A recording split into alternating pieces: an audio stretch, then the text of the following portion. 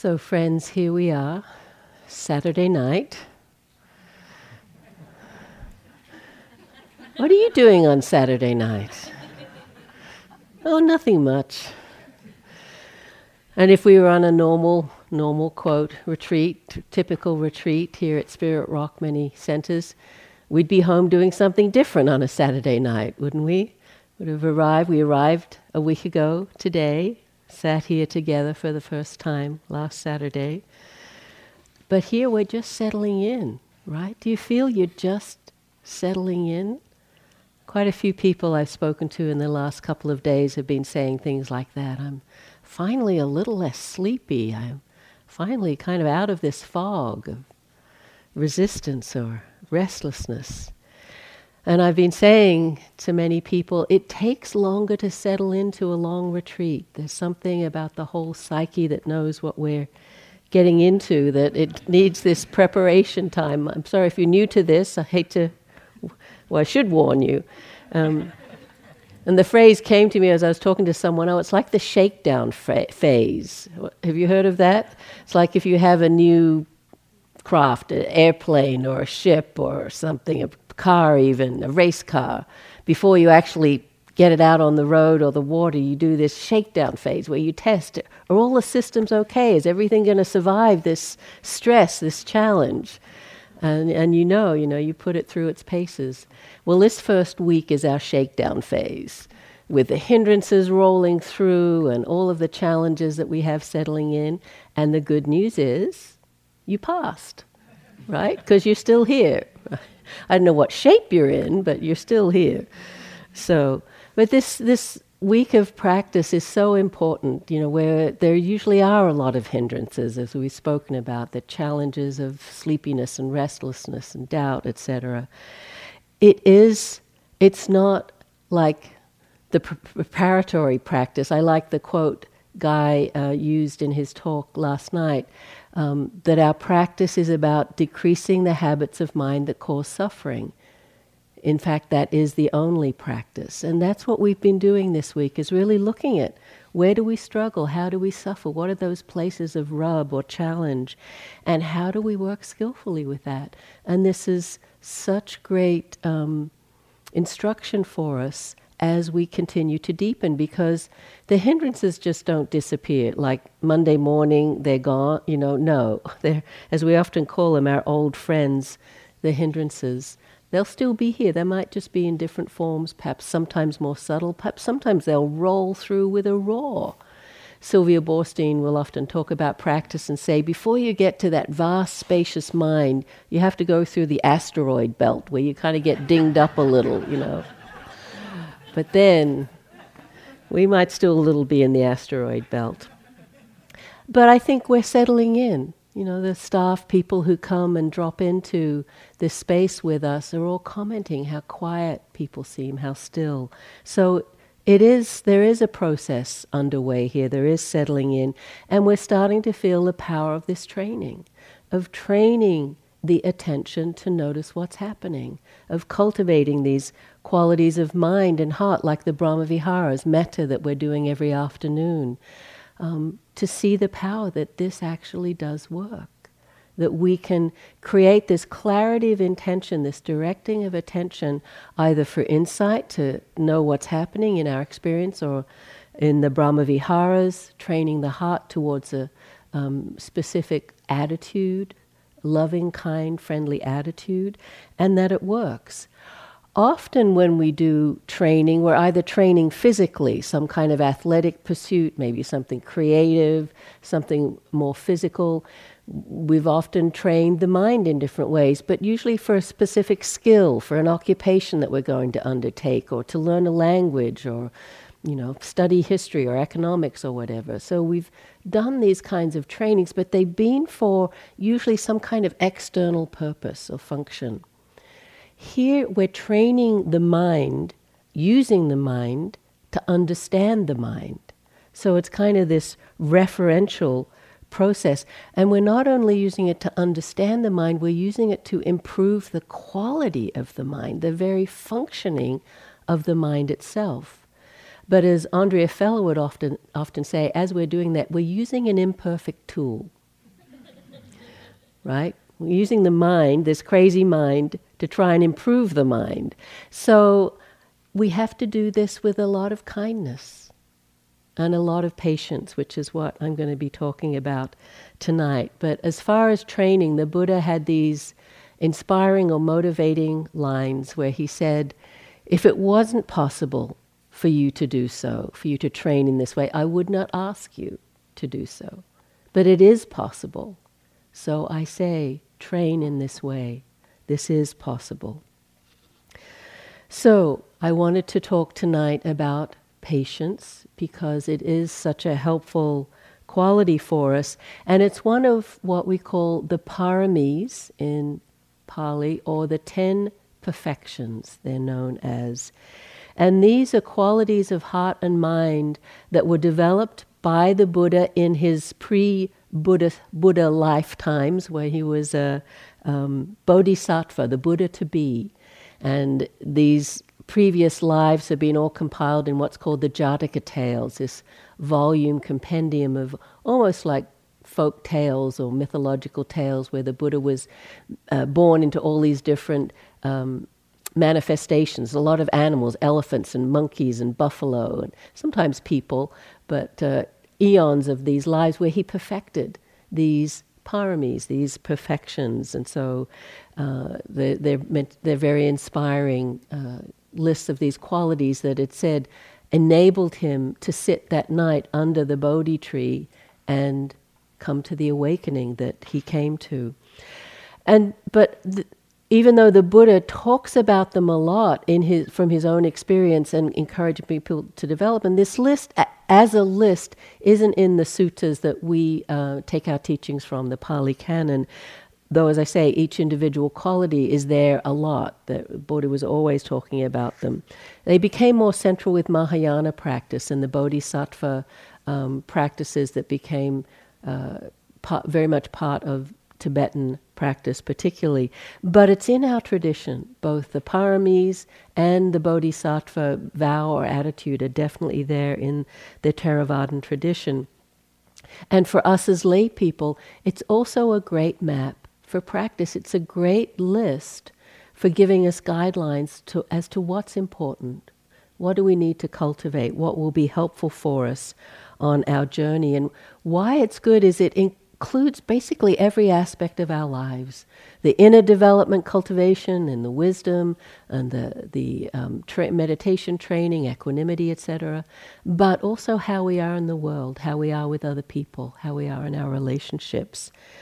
And it's said that these practices and trainings, when they're brought to fruition, prepare the mind for liberating insight. The mind becomes ripe, ready, and that's what happened with the Buddha, enabled him to come to his full awakening. So the paramis are these beautiful qualities like generosity, ethical conduct, the precepts that we take on retreat, renunciation, wisdom, metta, equanimity, truthfulness, determination, energy. These are the paramis, and one of them is patience. Khanti is the Pali word. And when you hear that list, I'm sure they resonate a little because they're what we value, or what good human beings everywhere cultivate, whether they consciously do it or not. These are kind of human values, right? Even though, we can make a list and say it's a Buddhist list, they're human values, and all human beings that cultivate the heart and mind to any depth will have cultivated these qualities. Thanissaro Bhikkhu, who's a scholar, academic, and deep practitioner, is a monk who has a monastery down in San Diego. He does a lot of translations and study guides, especially on this website, Access to Insight, which we recommend. He's compiled a study guide on these perfections, taking readings from the suttas, so all of the 10 qualities and what the Buddha said about them.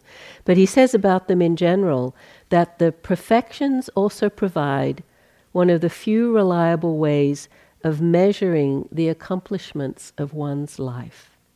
Accomplishments in the realm of work and relationships have a way of turning into dust, but perfections of the character once developed are dependable and lasting, carrying one over and beyond the vicissitudes of daily living. Thus they deserve to take high priority in the way we plan our lives. These two facts are reflected in the two etymologies offered for the word perfection, which is parami in Pali. They carry one across to the further shore, which is param, and the further shore is basically awakening, nibbana. And they are foremost, parama, of importance in formulating the purpose of one's life. Formulating the purpose. So not just sort of side qualities nice to develop, but formulating the actual purpose of a life. And so they're treated or offered as practice, as things we can cultivate, experiences of mind and body that we can cultivate, we can train in. They don't just happen randomly. They're not just you either have them or you don't, accident, don't know how this got here, this kindness or truthfulness, but actually through intention, which involves obviously knowing what they are and wanting to cultivate them, attention, and then the real practice. We can actually increase these beautiful qualities in our hearts and minds. And so tonight I want to talk, as I said, about patience or khanti, because it's such an essential quality for long retreat. Have you noticed yet? This is not a quick fix kind of practice. And the longer we practice, the more we see that. The more we see how contracted and confused this heart and mind can be, and what actually the possibility might be for awakening, what that might actually get intimations of the depth and the power of that. So whether you're here for 4 weeks or 8 weeks, it's a long time, but only part of this journey that we're on. And these days, as we've said, meditation is becoming so popular. I've seen so many, in magazines and online, the 5-minute meditation, quick and easy. I'm like, what are they thinking? I just looked it up before I came over here, and there was the first page was just full of all these different places, and all the words were like quick and easy, or successful, or you can do it, or relieve stress. It's like 5 minutes? Anyway, let's not go there. This is the longer view of practice that we're taking here, definitely. And so we need patience. You are all patients. Waiting for your practice meetings, doesn't that feel a bit like the doctor's waiting room? You literally patience. And the word patient is derived from the Latin pati, I don't know Latin, meaning to suffer. So sorry about that. There's actually a great story of Ajahn Chah, who we've mentioned. He's that great Thai forest meditation master, teacher of Jack Cornfield, Ajahn Sumedho, and many other people, who visited IMS, our sister center, many years ago, when at IMS they were mainly practicing in what we call the Mahasi style, which is the fundamentals of what we teach here, but there's a lot of emphasis in very minute noting of experience, and everyone really slowing down. If you walk, there was only one way to walk: lifting, moving, placing. Really slow. So Ajahn Chah was visiting, and his monasteries, he teaches a more natural style of practice. He just basically says, sit and walk, be in nature, be in the community. Then your mindfulness and practice will deepen. So more of a natural kind of practice. And he saw all these people, they're all bundled up, it's IMS, and they're bundled up in their shawls, and they're creeping along, looking down, looking a bit glum. And so he walked out. IMS has a beautiful front lawn, and there was a bunch of people out there, and he went up to each one and bowed and said something in Thai. I don't know Thai. And they're all kind of, Ajahn Chah is blessing me, he's blessing me. And later, when they got back into the hall and with a translator, they said, what was he saying? What was he saying to us? And the translator sort of smiled and said, he was saying, I hope you get better soon.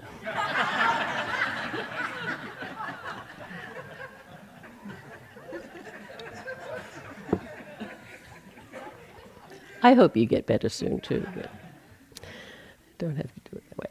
So, patience. We do need to slow down a little, but we have to find the right pace, retreat pace that supports mindfulness.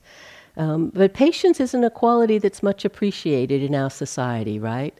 It's not, here in America particularly, it's not a patient society. Everything is fast-paced, instant, right? And it doesn't have a positive connotation for most of us, especially, from childhood. It was always like your parents telling you, be patient, hold on, hold back, wait, it's not happening yet, the long road trips. Are we there yet? No, just be quiet in the back, driving.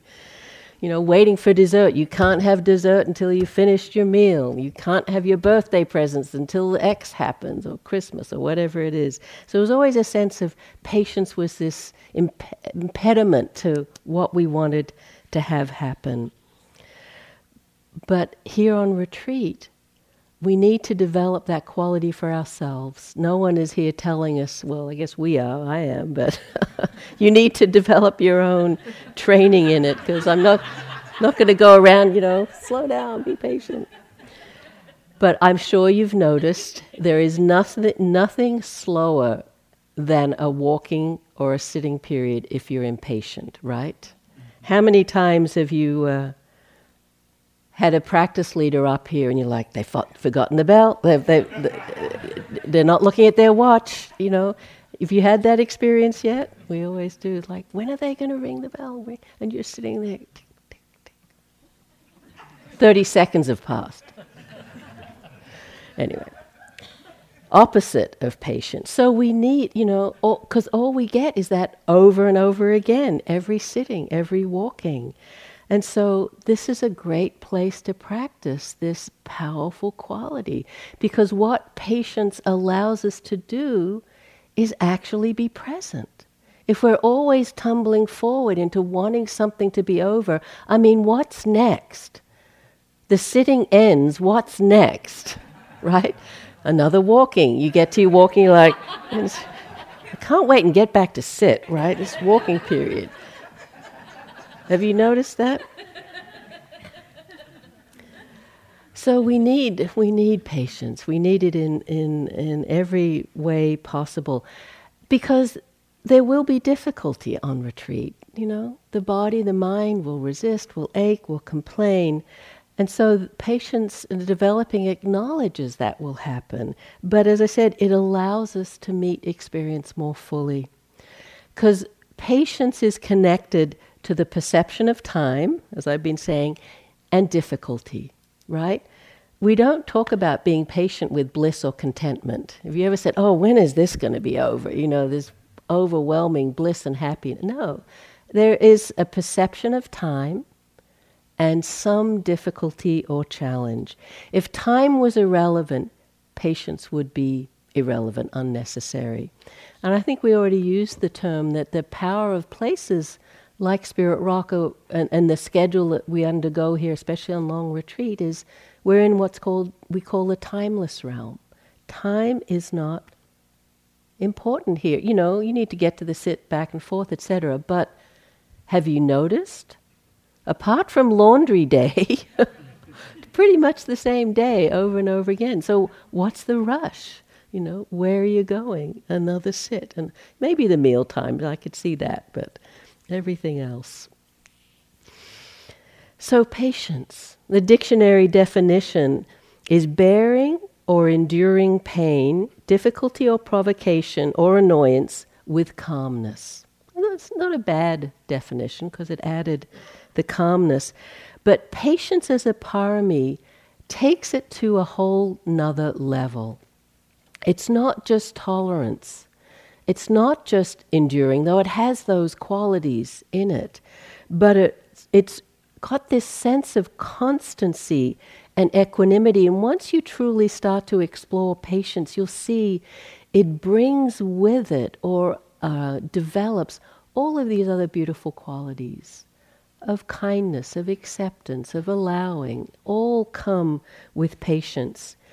Sharon Salzberg, in her wonderful book, Heart as Wide as the World, says, true patience is constancy, the consistent willingness to see this moment of reality as a vehicle for wisdom and compassion. So really allowing us to drop in and see that possibility. Patience is not about gritting one's teeth and saying, I'll bear with this for another 5 minutes because I'm sure it'll be over by then and something better will have come along. That's our usual attitude, like waiting for it to be done. And we think that's patience. She says, patience is not dour and it is not unhappy. It is a genuine connection with whatever is happening right now. Patience is a great power. The Buddha talked about it as being both the highest austerity, as in renunciation, and the highest form of devotion. I love that you can put those two together. An austerity, so there is a giving up or a letting go in patience, because we're letting go of what we think or want to have happen. But devotion, it means we're actually resting our heart on whatever is present and allowing it to really fulfill itself. So it is a full body experience. To be truly patient, we can't kind of be half in. That's not patience, or that's also just suffering. It's a commitment to being present with what is, with these qualities that I've been mentioning, this calmness, this constancy, this willingness, taking whatever time we need to be with whatever it is in our experience, with this knee pain, this memory, this heartache. Or even, really taking the time to see the clouds moving. If you just look up and look away straight away, you don't see the cloud. The clouds look like they're fixed. Or the fog coming in. We need patience to really be in nature and let it in. And it's also a willingness, or it allows us to see the big picture and take the long-term view. We're so used to the quick fix. If something's not right, fix it. Guy talked about samsara as the urge to correct. That's the opposite of patience. It's like, it's not right, fix it. I was really inspired by Van Jones. He's an African-American commentator, author, activist. And he says he's been inspired by Nelson Mandela, Martin Luther King Jr., and Ella Jo Baker, who've been through much worse than he has, but never give up. He says, I've had one bad election and some bad tweets, and I quit. I can't do that, and I will tell you, you cannot, especially this younger generation. They can't quit either. I'm a 9th generation American. A 9th generation American, Jones says emphatically. I'm the first one in my family born with all my rights. My relatives didn't quit, and I'm not going to either, and neither should these young people. We're just getting started. So that willingness to not be caught up in turmoil, but step back, see the big picture, what's needed. And what's he's talking about is what we call in practice the long enduring mind. This is so essential, necessary, because practice is always slower than we might wish, right? Slower than we might think it should be. Someone has this great definition of spiritual practice as the constant lowering of expectations. Maybe this month or 2 month retreat might do that for you too. It's reality, right? As I said, when the more you see, the more you see you don't know. What is it?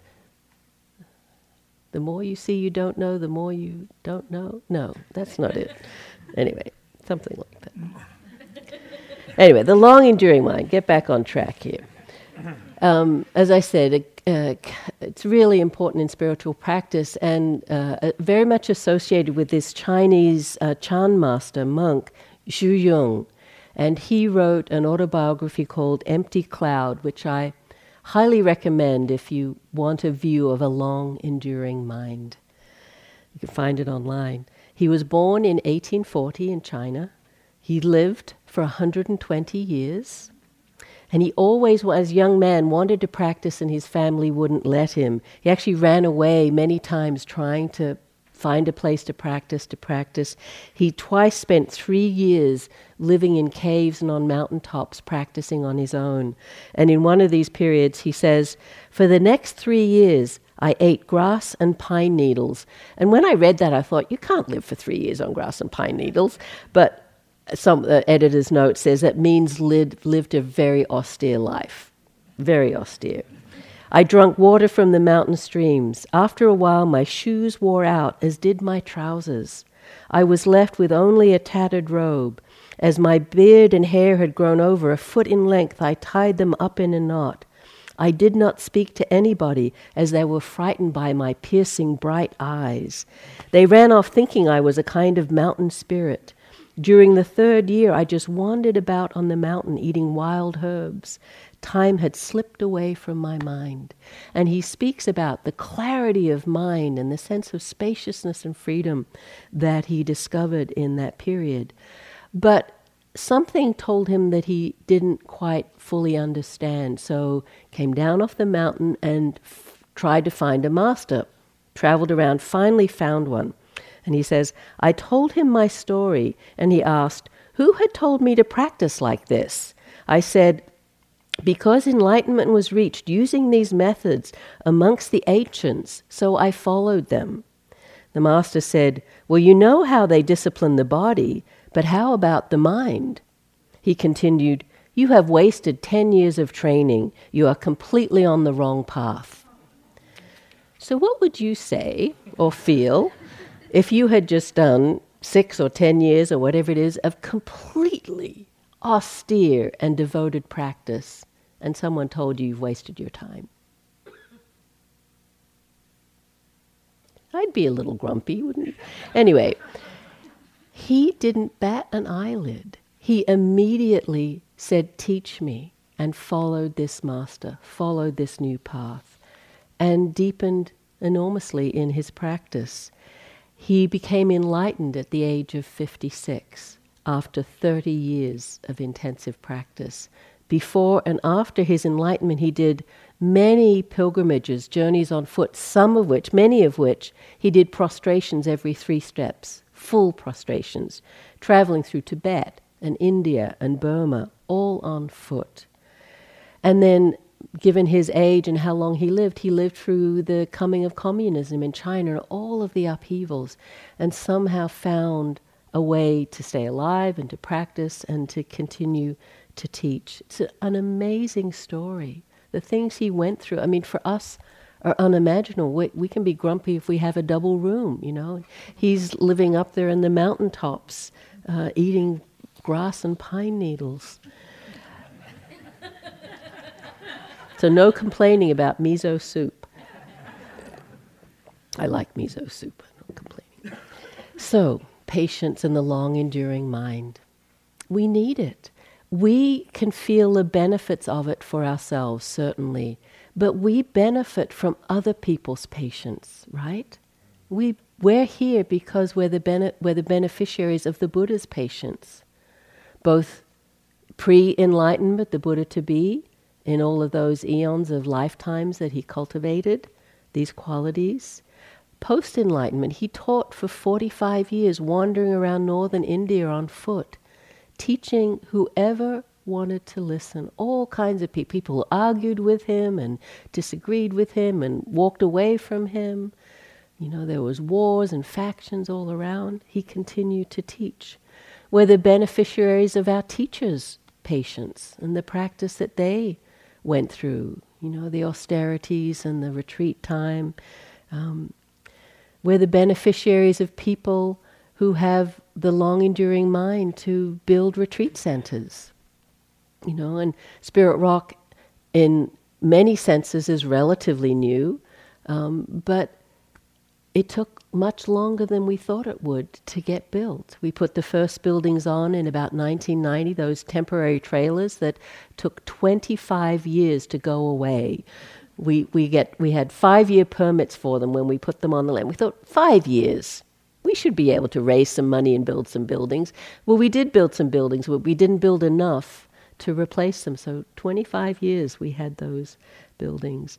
And now we sit in this hall because of the vision and enduring mind. And then the new community meditation center. That was 10 years of planning.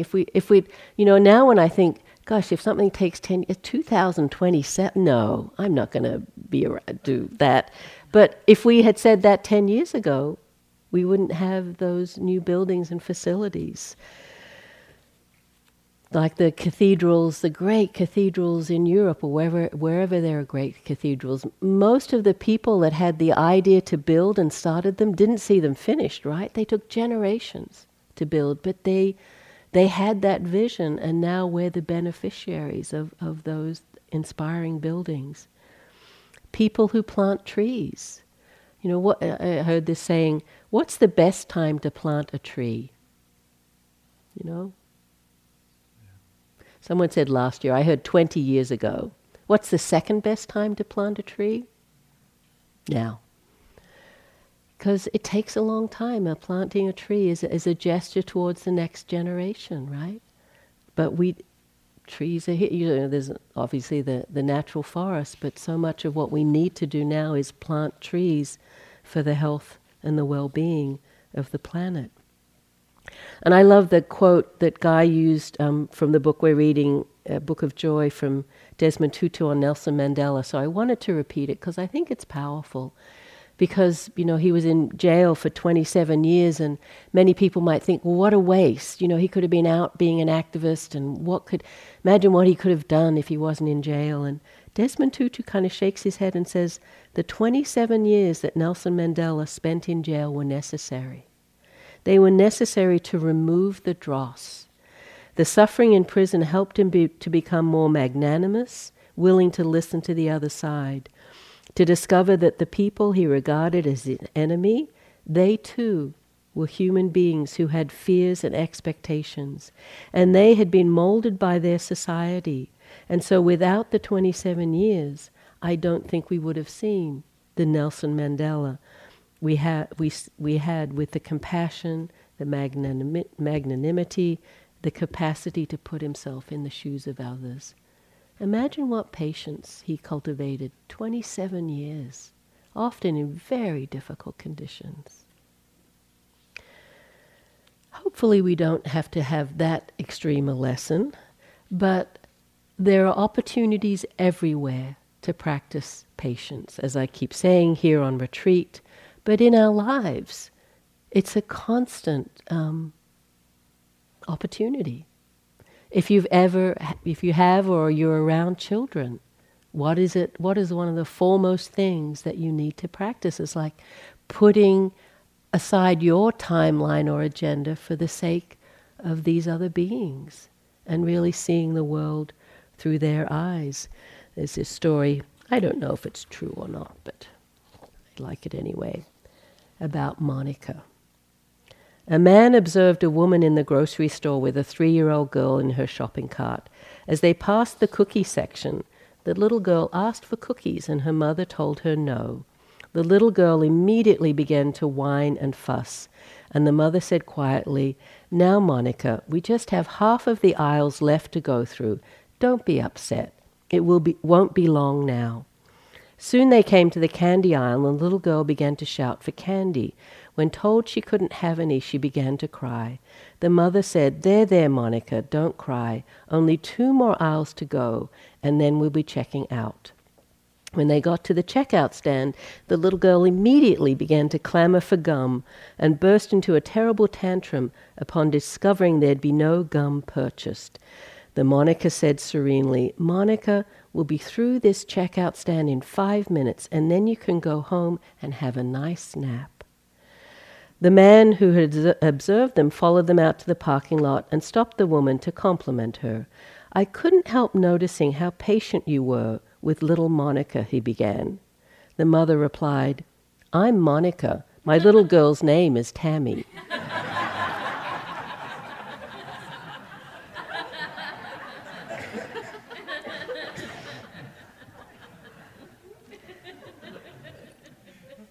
So maybe you speak to yourself, only one more sitting to go. So you can do it. But life and patience, if we're impatient, so much becomes difficult. Have you ever done any renovation or construction in your home around here, here? It takes twice as long and costs twice as much as you think. Waiting in line, don't we always seem to get in the wrong line as though there's, those few minutes are so precious? Costco is a great example of that. Like, which is the right line? And it's somehow a statement about our wisdom or clarity that which line we pick, a reflection on who we are.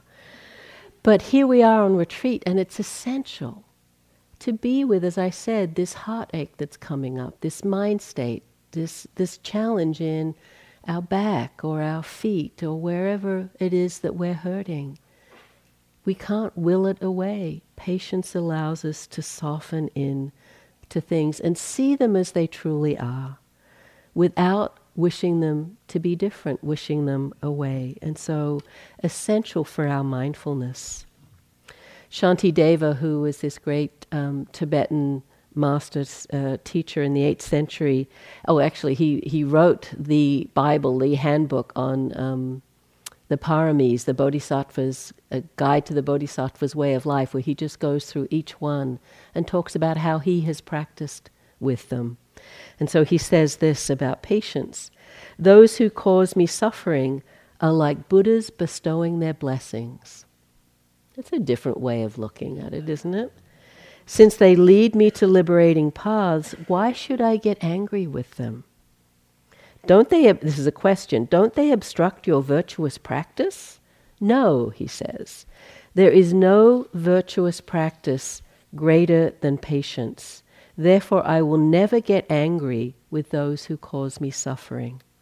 If, because of my own shortcomings, I do not practice patience with my enemy, it is not they, but I, who prevents me from practicing patience. Now, he is training in the Bodhisattva vow, so that's a high bar, but just that capacity of forbearance, of acceptance. And for the Dalai Lama, Shantideva is one of his greatest influences, often teaches from that text, refers to him as a great inspiration. And again, this is from the Book of Joy, speaking in a more personal way about this practice.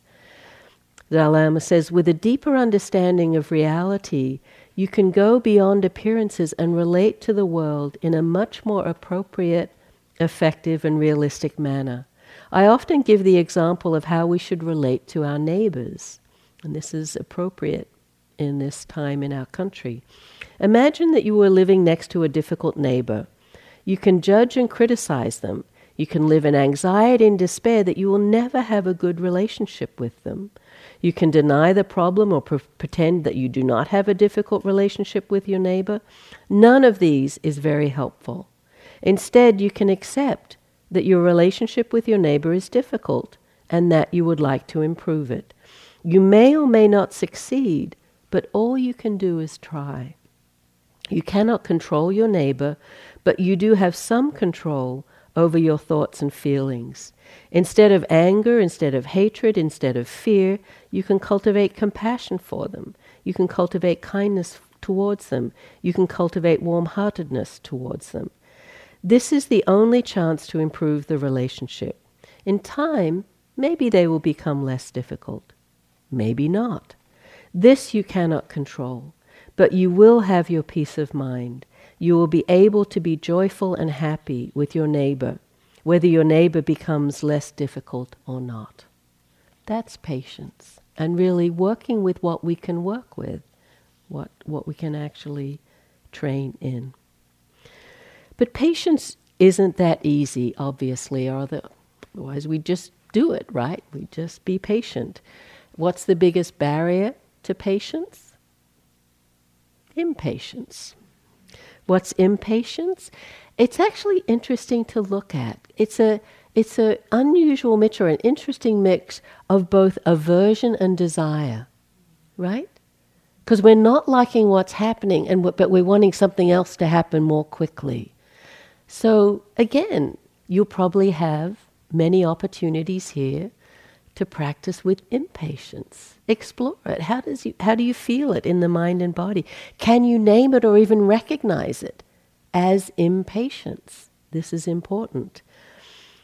And with impatience, there's a message that this moment isn't okay. I want to be somewhere else. I want to feel something different. And it comes out of some idea of what should be happening. And it's the theme of modern life, right? Instant everything. Get it now, get it quick, like the 5-minute meditation. Everything is about efficiency, speed. It used to be faxing was like so revolutionary and fast, and now it's like, instant everything. If you wait a few seconds for a page to load on the web, it's like, come on, what's wrong with the internet? Something's slow here. It's everywhere. Instant everything. And again, America is famous for this, right? Drive-thrus were such a revolutionary way of getting food. You didn't even get out of your car, but that's old hat now, right? Now I've looked this up, or I don't know, somewhere there was an article I read where I found this. There are drive-through churches, drive-through funeral viewings, drive-through weddings in Las Vegas. Don't even need to get out of your car, You drive, the priest chaplain opens a little window. Yep, okay. So it's no wonder that we come on retreat and we're asked to do this very weird thing of going slowly and not having anything very much be very different. And we get frustrated, we get impatient, and we want it to happen. There's a cartoon I like, I'll say it. So it's a group of monks, and it's a protest. And there's a monk up front with megaphone. And the other monks down there, and the monk is saying, what do we want? Mindfulness. When do we want it? Come on. Now. Thank you.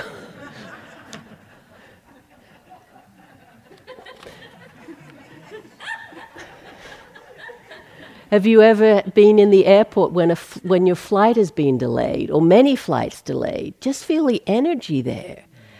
And most of those people are not going anywhere in a hurry, but they are frantic, right? With their phones and in line and upset. Most of the time, it's not anyone's fault, but they're haranguing the poor people on the other side of the counter. I remember a number of years ago now, I was flying to IMS to teach a retreat with Christopher Titmuss. And we were getting on the same flight early morning to get to IMS, which is in the middle of nowhere in Massachusetts, to open the retreat that night, that same day. And we got to the airport, and our flight was delayed like 2 or 3 hours. And I became frantic because, I was fairly new to teaching. I was like, we've got to get there, the retreat's so important. And, we didn't even probably have a cell phone then, but can we go to where is it?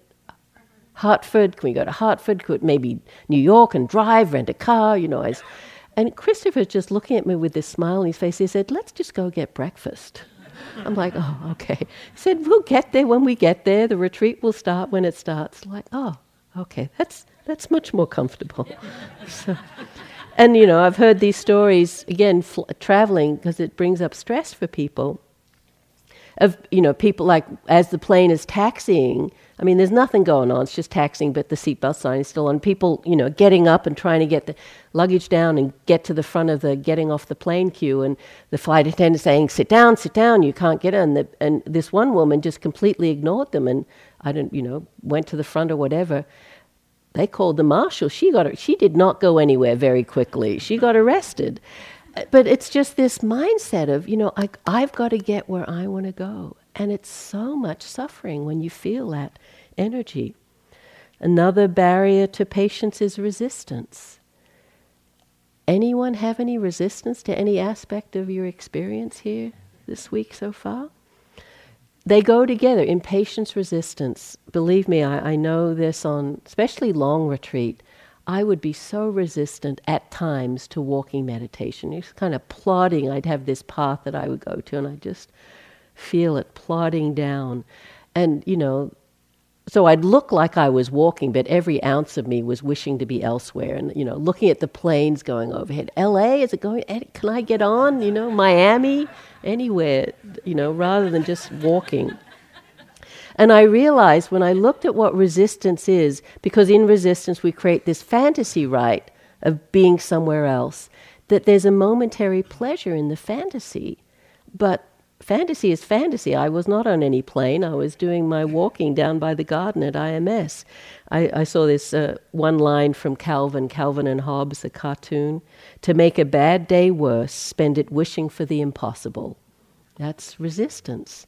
It's this fantasy. And actually, I should finish the story. I was practicing at IMS. One of my revered teachers was Ms. Wilson, sitting over here. I told her this experience of resistance, and she just goes, "That's just a habit," in her inimitable way.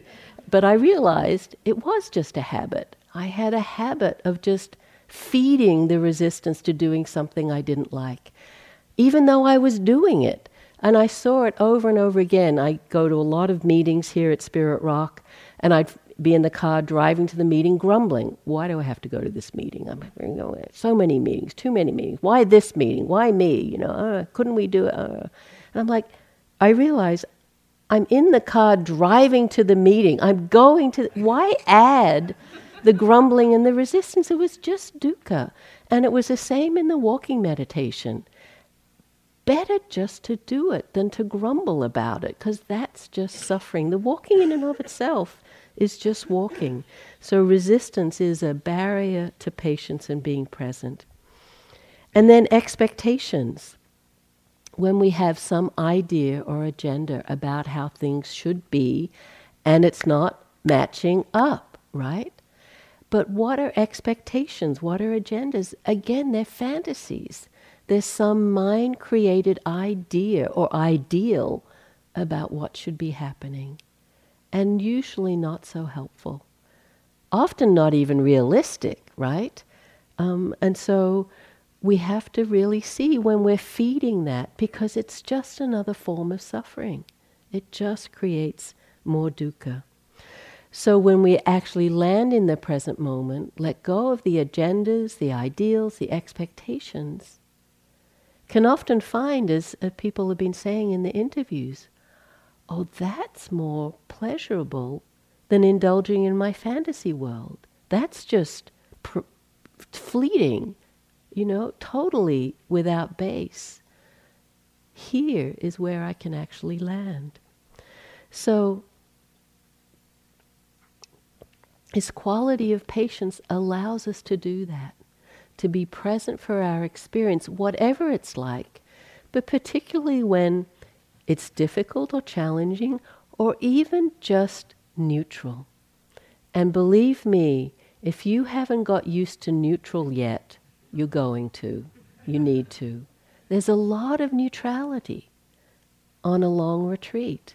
That's a good thing. But most of us are so used to the highs and the lows that we think something's wrong, nothing's happening. And as teachers, we might say, well, look a little closely. Do you think it might be calm or, quiet or stillness? Oh, we're so used to labeling nothing happening, bad, wrong. Neutrality. Neutrality in meditation is good. It's a good thing. It's like very close to equanimity. St. Augustine says, patience is the companion of wisdom. Meaning it allows us to see things clearly, allows us to see the Dhamma.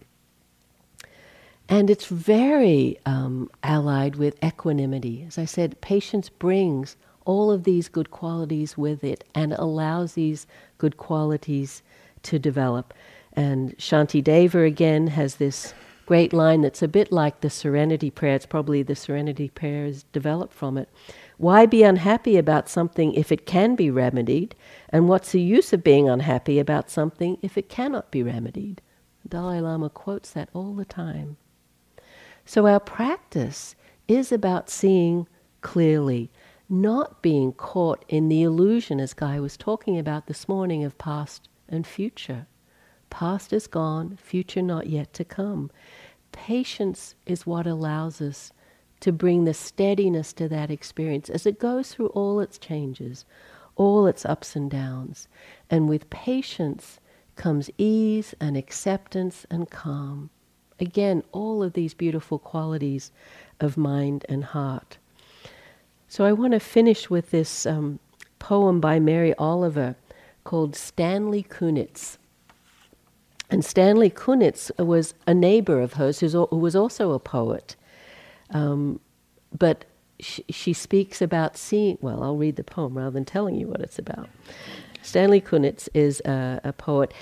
She does make a reference to Merlin, who's the magician from the Knights of the Round Table kind of thing. I think that's the only unusual reference.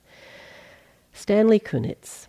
I used to imagine him coming from the house like Merlin, strolling with important gestures through the garden where everything grows so thickly, where the birds sing, the little snakes lie on the boughs, thinking of nothing but their own good lives, where the petals float upwards, their colors exploding, and the trees open their moist pages of thunder. It has happened every summer for years. But now I know more about the great wheel of growth and decay and rebirth, and I know my vision for a falsehood. Now I see him coming from the house. I see him on his knees, cutting away the diseased, the superfluous, coaxing the new, knowing that the hour of fulfillment is buried in years of patience, yet willing to labor like that on the mortal wheel. Oh, what good it does the heart to know it isn't magic. Like the human child I am, I rush to imitate. I watch him as he bends among the leaves and vines to hook some weed or other. Even when I do not see him, I think of him there, raking and trimming, stirring up those sheets of fire beneath the smothering weights of earth, the wild and shapeless air.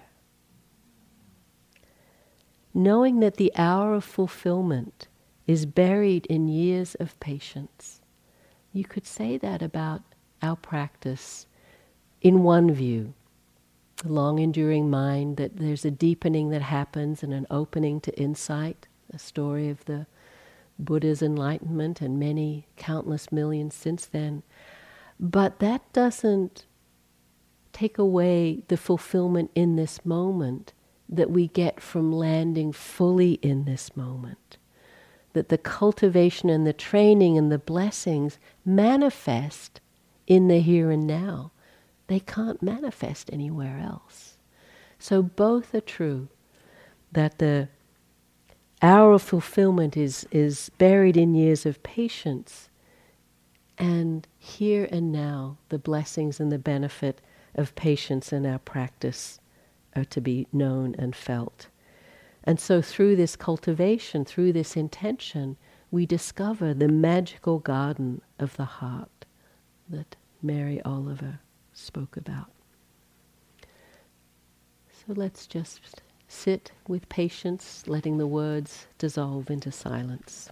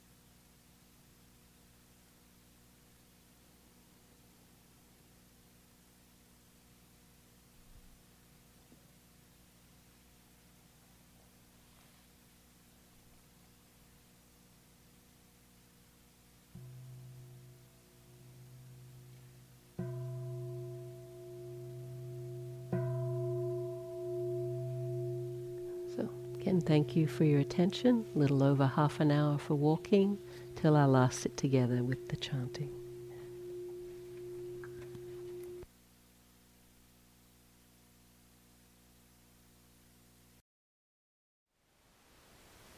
Thank you for listening.